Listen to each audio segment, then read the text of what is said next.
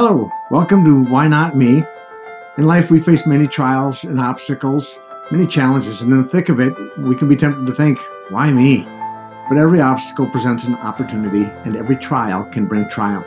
So I want to encourage you to adapt a mindset of, why not me?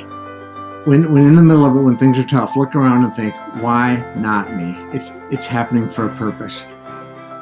And then, when success is at your doorstep, and all you have to do is open it, you may find yourself hesitating, questioning, is this for me?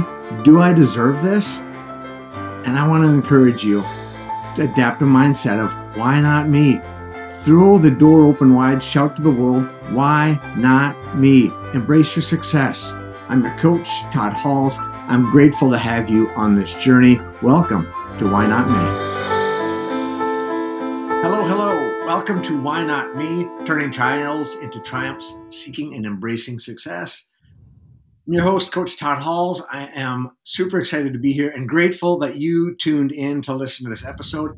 And wow, am I excited for our guest and what he brings to the table today.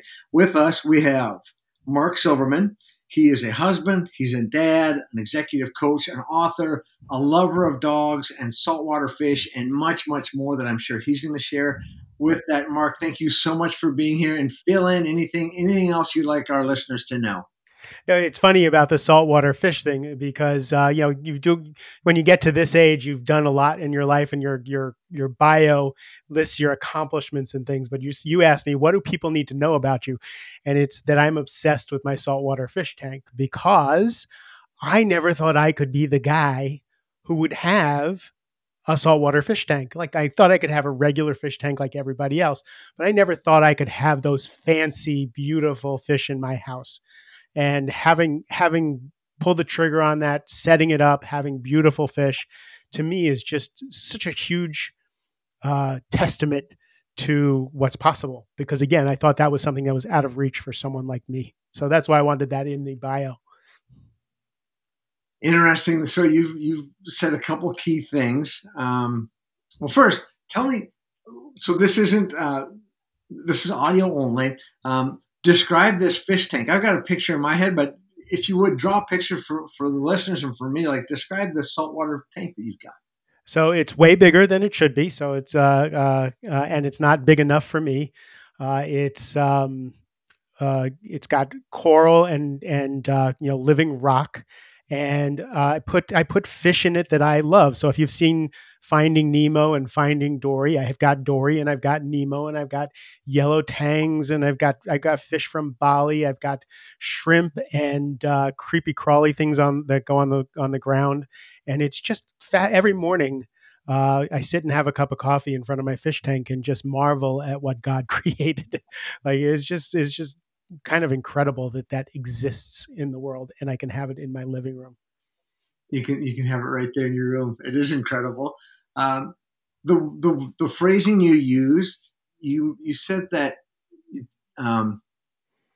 someone like me, like when the fact that you've got this and you didn't think someone like me could have it. I believe that would be pretty close to a quote. Yes. What do you mean by that? By like someone like me? So I grew up somewhat poor, and not we didn't have a lot. My father ran a Burger King, so that was we had what we needed. We had food, we had all that stuff, but I didn't have the fancy stuff. That it seemed like other people had, like Levi jeans. I had irregulars from Marshalls, right? Like I always wanted Levi jeans. And that kind of left a mark on me. When I grew up, we talked about this before we started. My origin story is I was a drug addict, an alcoholic, a sex addict, and by the time I was 27, I was homeless and living in my truck. And so I really didn't get a good start on life. I didn't have the skills to take care of myself in any way, shape, or form. And it wasn't that I didn't have the advantages. I lower middle class home and school and all that stuff, but just things were just not firing on all cylinders. So when I finally got sober in 1989, that's when things started to change. That's when I started to learn to live a life. But even then, when I asked my wife to marry me back then, I said, I may never be more than a waiter. Because I was waiting tables at the Four Seasons at that time, and going to school and taking 2 classes at a time, 3 classes at a time, 1 class at a time, and I thought I would never be anything more than a waiter, and she had to know that if she was going to marry me. Now, subsequently, several years later, I got into sales. I was really successful. I became a millionaire. I drove a Lexus convertible. I had the $1 million house. I did all that stuff, but I never dreamed that that would be me. So when it came, after my kids left the house and all that, and I've always, I love scuba diving and snorkeling, and I love, the ocean, but saltwater tanks, whenever I was in a hospital or an office building and there'd be a saltwater tank, it always felt out of reach. And when I went into the fish store that was, down the street from me, and I saw the marine fish, why not? So now I have a tropical. Now I don't have a tropical. I have a marine fish tank, and I hired a guy. I have a guy who comes in once a month and cleans and checks the chemicals and all that, so my fish don't die. So that's what I mean by it was for somebody else, someone successful, someone who deserved it, someone who earned it, and not me. So for me, it's kind of a, a, a stake in the ground that I can create what I want in life. That's fascinating. Well, first, congratulations on sobriety. I know you mentioned 1989, so that's a long time ago. Right. But there are folks that there's way too many folks that can't say that. Like this is the year that I got sober. So Mm-hmm. so congratulations on that. Um, was there a moment when you're like, this has to change now? And maybe there was a dozen of them, but when did the decision happen to get sober? Sober? Like I said, I was driving around and I came to Washington, D.C. to borrow some money from my brother because I didn't know where I was going to end up. All I had was a few things in the back of my pickup truck and no money, no nothing. I was 135 pounds. And my brother said, "You're going to stay with me." And he owned a bunch of restaurants in the D.C. area. So he was kind of a big deal, but he was newly sober. And all his friends were newly sober. And he said, so you're going to stay with me and you're going to go to AA meetings and NA meetings and you're going to enroll in college and you're going to go to the gym. And I'm like, you know what?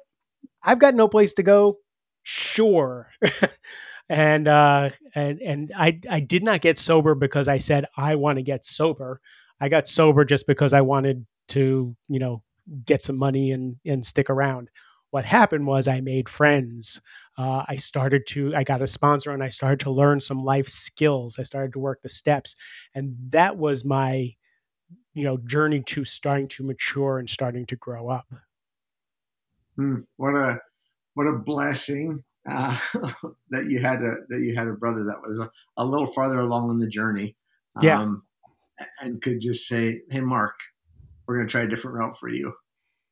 Yeah, that absolutely. And he's always been my hero, even when he was drinking and in bad shape. So yeah, he was able to help me. Now, the interesting thing was for me, my success in the selling high tech stuff for startups came at a cost because I was always trying to prove I wasn't the homeless guy. I was always trying to prove I wasn't this degenerate that everybody told me I was. So I worked really hard, got married, had kids, got a college degree, started making tons of money. And which I never understood that. So that was a whole new thing. So I lived in a town that was completely foreign to me. So living in the house, a town with $1 million houses and your kids going to certain schools in Little League and all that stuff, that was just completely foreign territory for me. And what happened was I worked so hard, and the stress of proving that I wasn't this alcoholic loser burnt out, and it really kind of started to show in my marriage. It destroyed my marriage. Because I was just burnt out on all cylinders. I started that I couldn't sell anymore, and I started to really have trouble keeping things together. I started having panic attacks and getting sick all the time. And this was stone cold sober. My whole life fell apart in 2009. And so when you talk about resiliency, you told me that your listeners are here to learn, what's possible. I stone cold sober, I destroyed my life a second time, and building that back the next time is why I do what I do. When I built back from all of that, you know, um, like again, not being panic attacks are so debilitating that, I would walk into a building that I would have to sell in. The CIO would walk into the meeting and I would have a panic attack and have to walk out. That wasn't conducive to uh, business. So after all that happened, I made a decision that I was going to do some things differently, and I decided I was going to run a marathon because I wanted to show I did not want to be a loser for my kids. So I couldn't run a mile, but I heard someone on the radio saying that if you're human, you're bipedal and you can run. So I called him. He was out in California, and I said, "Dude, I heard you on the radio. I can't run a mile, but I have to run the Marine Corps Marathon." And he said, "Great. It'll take you about 2 years to train for it." I said, "No, I have to do it in 8 months because I may be dead in a year." I was kind of suicidal and it was really bad. So he says, "You can't do it." I said, "I'm going to do it." So in 5 months, I trained and ran the Marine Corps Marathon. I also decided I wanted to make $1 million because I thought that I wasn't going to live. So I wanted to leave money for my ex-wife. So I did these things. I ran the marathon. I made the money, the $1 million. And what happened was I was still down. I still wasn't, happy, but my career was back on track. My health was back on track. And this is where I was able to start building back up. But while I was training for the marathon, I was listening to every self-help book known to man. I was listening to summaries of spiritual books and self-help books and really building back a different person so that when I went into this next phase of life and my career was taking off, I had a very different vision of what that was. So when I run into people who are running into a hard time, I can tell them that it's going to be okay, that you have to keep walking. I have the experience several times. And for me, that time, that getting sick and that being suicidal, it seems like it was a horrible thing. For me, it was the best thing that ever happened to me. For me, I turned it into, it broke my heart open, right? So the compassion I have for other people is, unmatched. I can hold other people's pain without taking it on. So if someone's having trouble, I can actually sit with them and be okay with that. So these gifts that this happened, and just to see the resiliency that I had to have another renaissance like that, for me, the worst thing that ever happened in my life turned out to be the best thing that ever happened in my life. So whenever anybody, when my clients or anybody comes up to me and they hit with tragedy, and again, when a child dies or something like that, like there's certain tragedies that you just, can't really talk about the gold in there. But most things, a job loss, a health crisis, or this or that, we can turn that around. And my favorite saying is, how do we make this the best thing that ever happened in your life? I did it. Now let's find in your situation how we can make this the best thing that ever happened in your life. And we usually find something to really dig into to create something new. That's a remarkable story. As you described that, this from homeless, addict, alcoholic, to you made that transformation, got physically healthy and started selling and reaching success, and yet you were still in your mind, you were still the previous version. You were still the addict, right? And Right. still, from what you described, and to the point that probably whatever that mindset is that originally caused you to be homeless and an addict was really probably the same mindset that caused you to be a burnt out, depressed, suicidal, successful person. Exactly. That's the whole premise, So my former podcast was called Mastering Midlife: How to Thrive When the World Asks the Most of You. And the premise of that is the drives that make you successful in your 20s and 30s turn on you in your 40s and 50s. So in other words, any uber super successful person that I've ever met, I can find out something from childhood, something that happened to them that drives them to that success. Now, on one hand, that's a great, that drive to not be that homeless guy, or if I've talked to so many people where the drive is to prove something to people or whatever, to get to be successful. That's great. It gets you to a certain point, but at some point, that's not a sustainable motivation. And that's where midlife crisis comes in. When you start to look at, you've built all this stuff, but it might be the wrong stuff, or you built it the wrong way, or you're looking at it the wrong way. And that's where we have to start to shift and find different motivations. So for me, when I built it back the second time, it was as a completely different person. And you mentioned it started with marathon training. Yes. Like I'm going to basically, in a way, there's some similarities. There's some lag in that I'm going to prove something, because initially you're going to prove you were no longer a loser by selling all this. Now you're going to prove that you're an okay guy and dad by running a marathon. So there's still this element of always. And doing that process, though, you also started consuming what I presume is a lot of healthy information through books and podcasts and just kind of what you're allowing in. Yeah, there's a podcast. I would listen to a podcast like yours, and I would get an idea, or I would hear a guest, and then I'd go buy their book, and then I would you follow them, and that kind of thing. And I just kept going down these rabbit holes until I built a whole new person. That's fantastic. So do you have a formula, like for someone that's like, well, man, I resonate with this person, with Mark, that's about to train for a marathon, but I really want to be on the other side of this, where I'm a new person who's really comfortable in my skin and likes the guy in the mirror. You have a formula for that? I actually I have a formula that's loose that you have to kind of make it your own.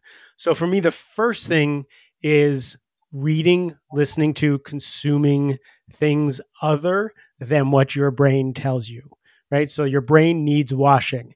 Go wash your brain and find people to listen to that have different ideas than what your brain is telling you, because usually it's old stuff. Often it's from trauma. Right. So childhood traumas wreak havoc all the way through our 80s and 90s, unless they're dealt with. So really fill in that stuff. The second is a contemplation practice of some sort. So it doesn't have to be meditation, although meditation saved me.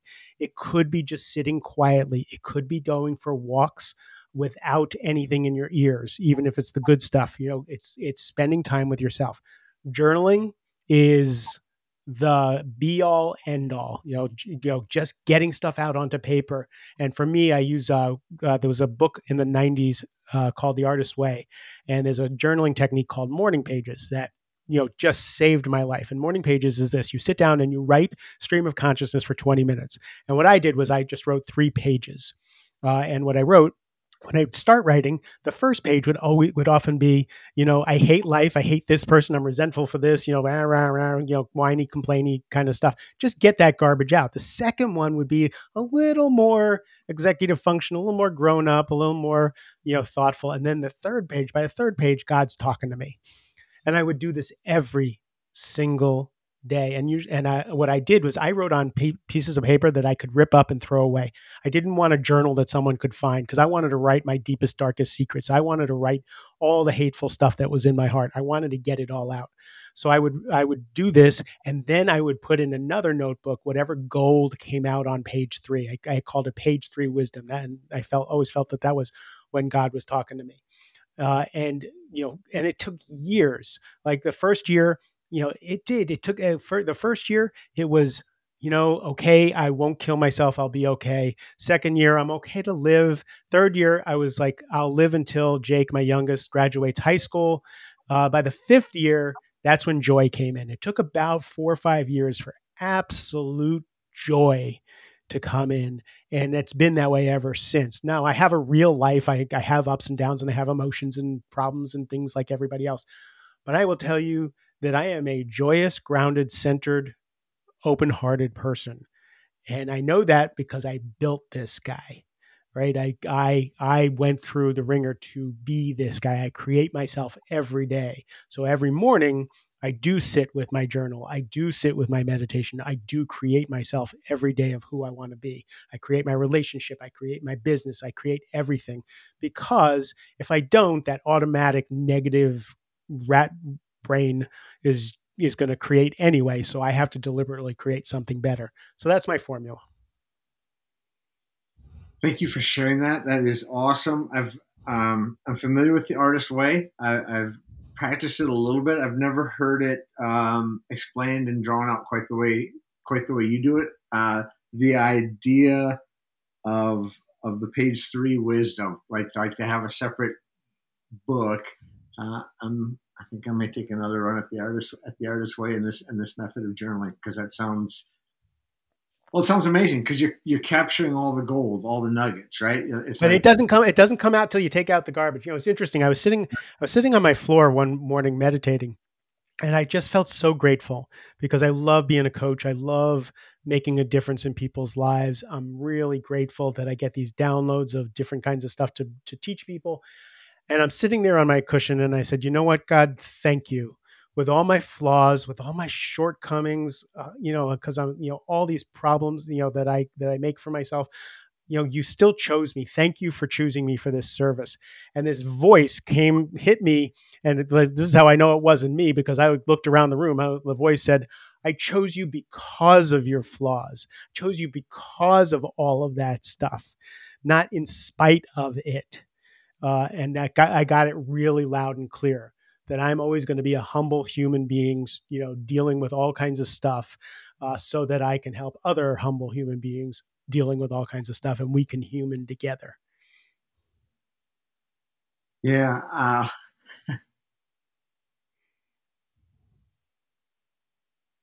It's amazing how God does use the very things that we think are chinks in the armor, or the dirt, the trials, the tough times, the sadness, the heartbreak, the stupid things we've done, and somehow repackages that and uses it for our good and for the good of the folks we serve. So before you heard this voice of God, you'd already decided to become a coach. So how did you get there? Why coaching? What, describe that journey from sales and success and burnout, and then as you reinvented yourself, how'd you end up here? So I didn't even know what coaching was. I was reading all kinds of books, and I read this book by a guy named Alan Cohen. And Alan Cohen is a contributor to Chicken Fruit Soup of the Soul, and he wrote books like, Are You as Happy as Your Dog? And I was reading this book called Relax into Wealth by him, and it was just a brilliant book. And one of the things it said he said in the book was, "What if you treated yourself the way you treat everybody else in the world?" And I was like, that was like a foreign language to me. What if you put yourself on the list? What if you treated yourself the way you treat everybody else? And my ex-wife and my kids lived in the $1 million house. I bought her a new Toyota Highlander, all this stuff. And I lived with $7 IKEA tables and all our old silverware and all that stuff in my apartment. And I was like, treat myself like I treat everybody else. Are you crazy? I'm not even on the list. And that's when the aha came in. I was like, oh, like I get to live also.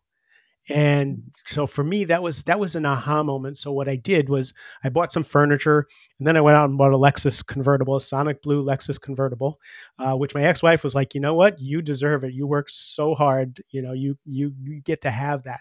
And that was partly an external thing to help me get out of the depression. But then I decided I was going to go to one of Alan's retreats. He had a spiritual retreat in Hawaii, and I wanted to go to this spiritual retreat. And I was 50 years old at the time. So I signed up for the retreat, and Alan calls me. Now, I have never met him. I just read his book and signed up for his retreat. And he calls me, and I'm thinking, this famous author, this speaker all over the world, he's calling me. I don't know why. And he says, Mark? I'm like, yes, Alan? He says, I have to call you because Spirit told me that you need to go to my coaching program and not this other program that you signed up for. And I'm like, all right, great. Spirit told you. What is coach? Why would I go to a coaching thing?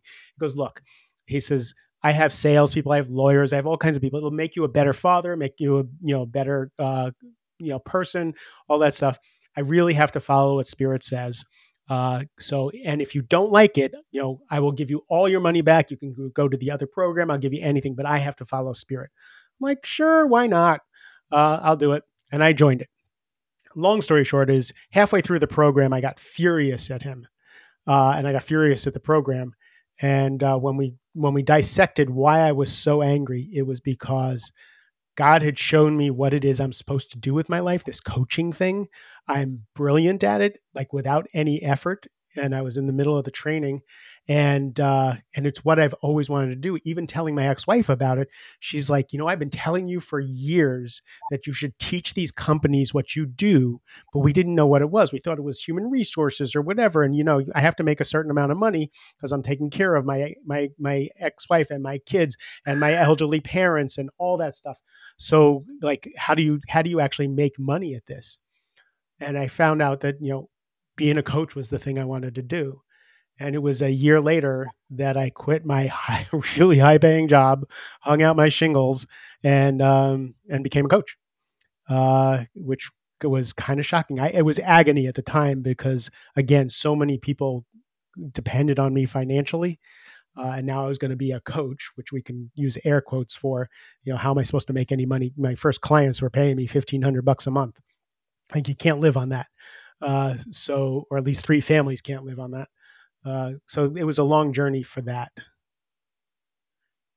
Yeah. So when did you become a coach? When did you say, I'm hanging my shingle out?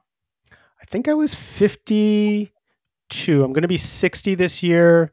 So probably 51 and a half. Yeah, 51 and a half is when I became a coach and hung out my shingle. And yes. Interesting. So 2012, somewhere. It was 2013. It was 2013 because I remember the anniversary coming up on Facebook of me in February saying I'm a coach. So so it's been 9 years now.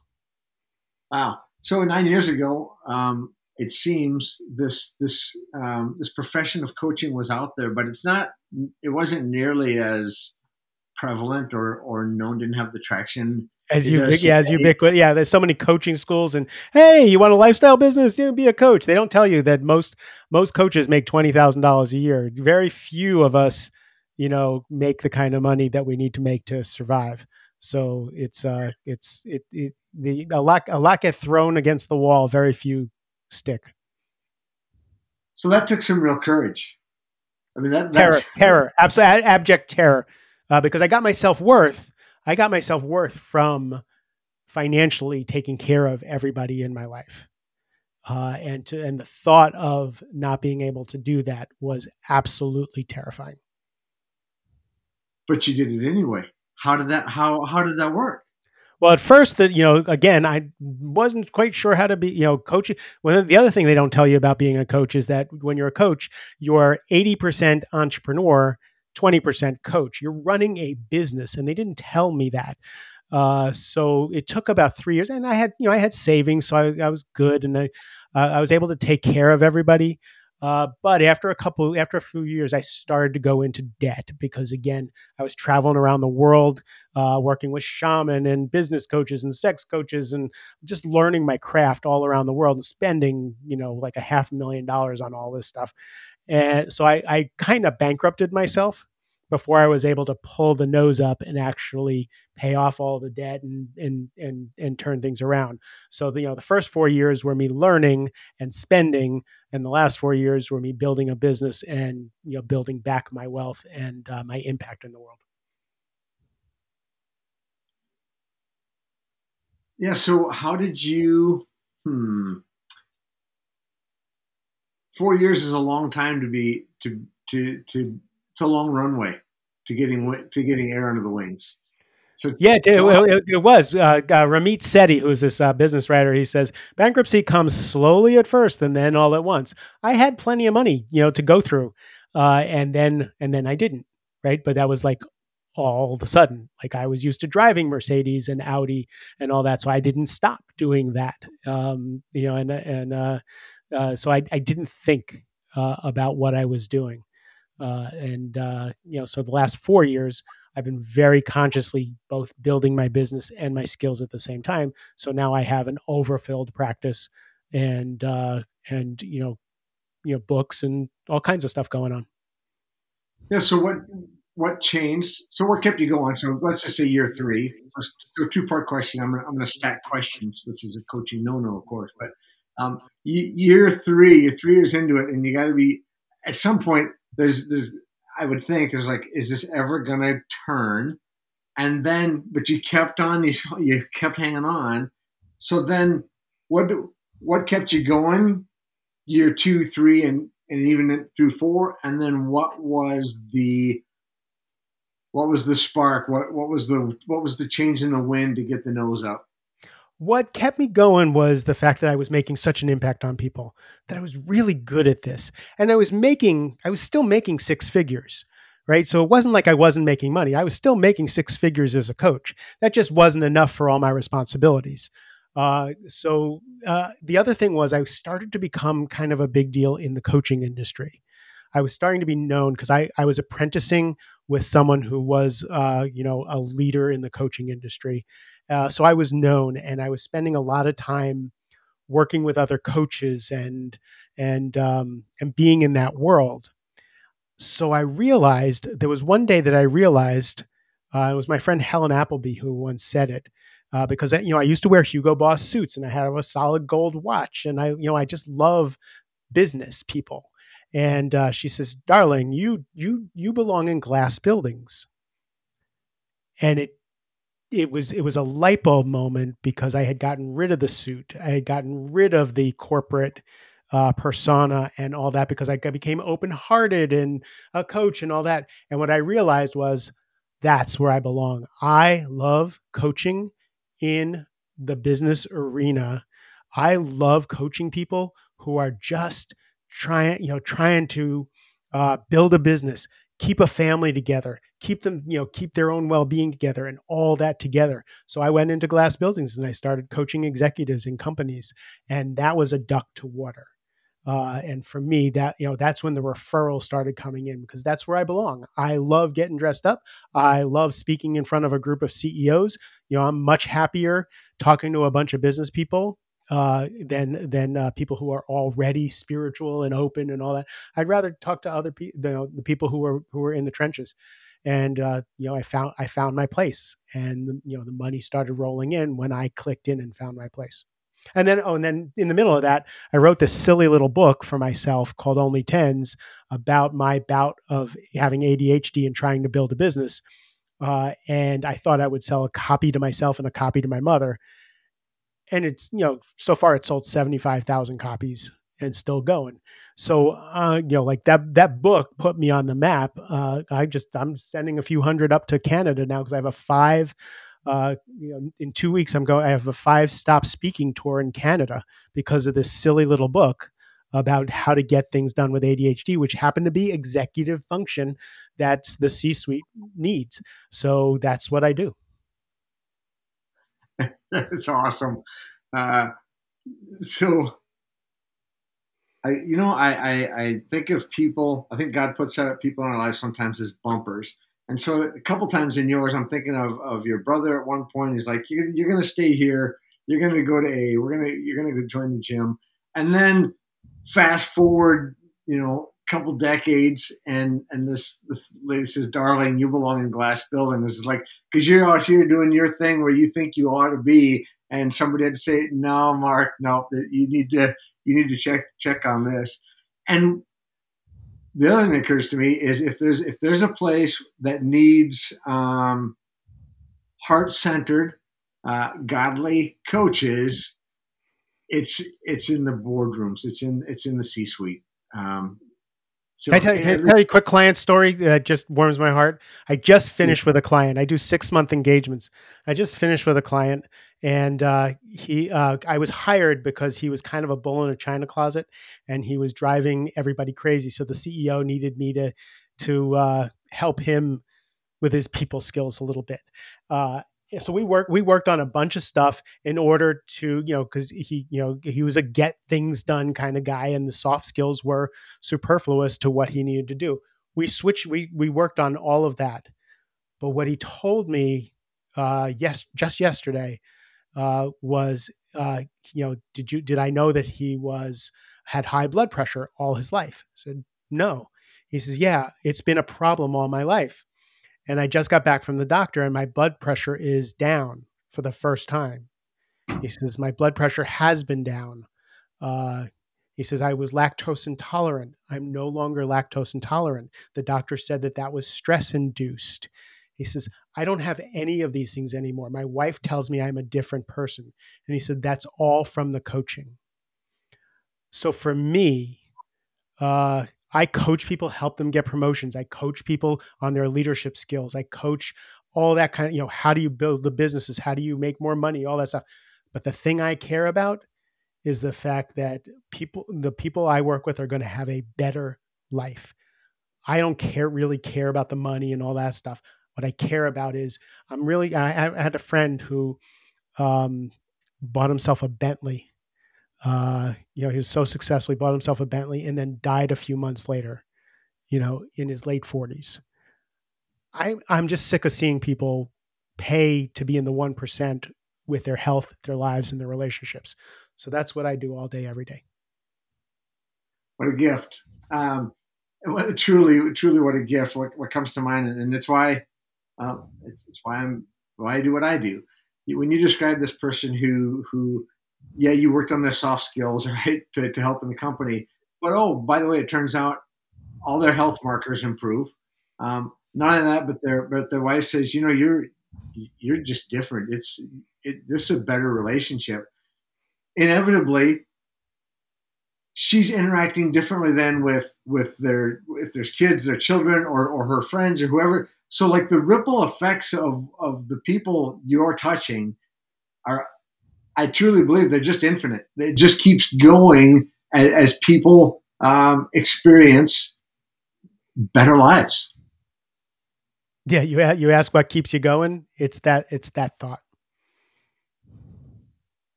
Super cool. So, as a coach, we meet in the grocery. Let's say we're in a grocery store. And I'm thinking of the book, The Prosperous Coach. So we're just standing there in line, and you start I'm like, Mark, what do you do? You say, I'm a coach. I say, oh, what's that, and how's that work? Go.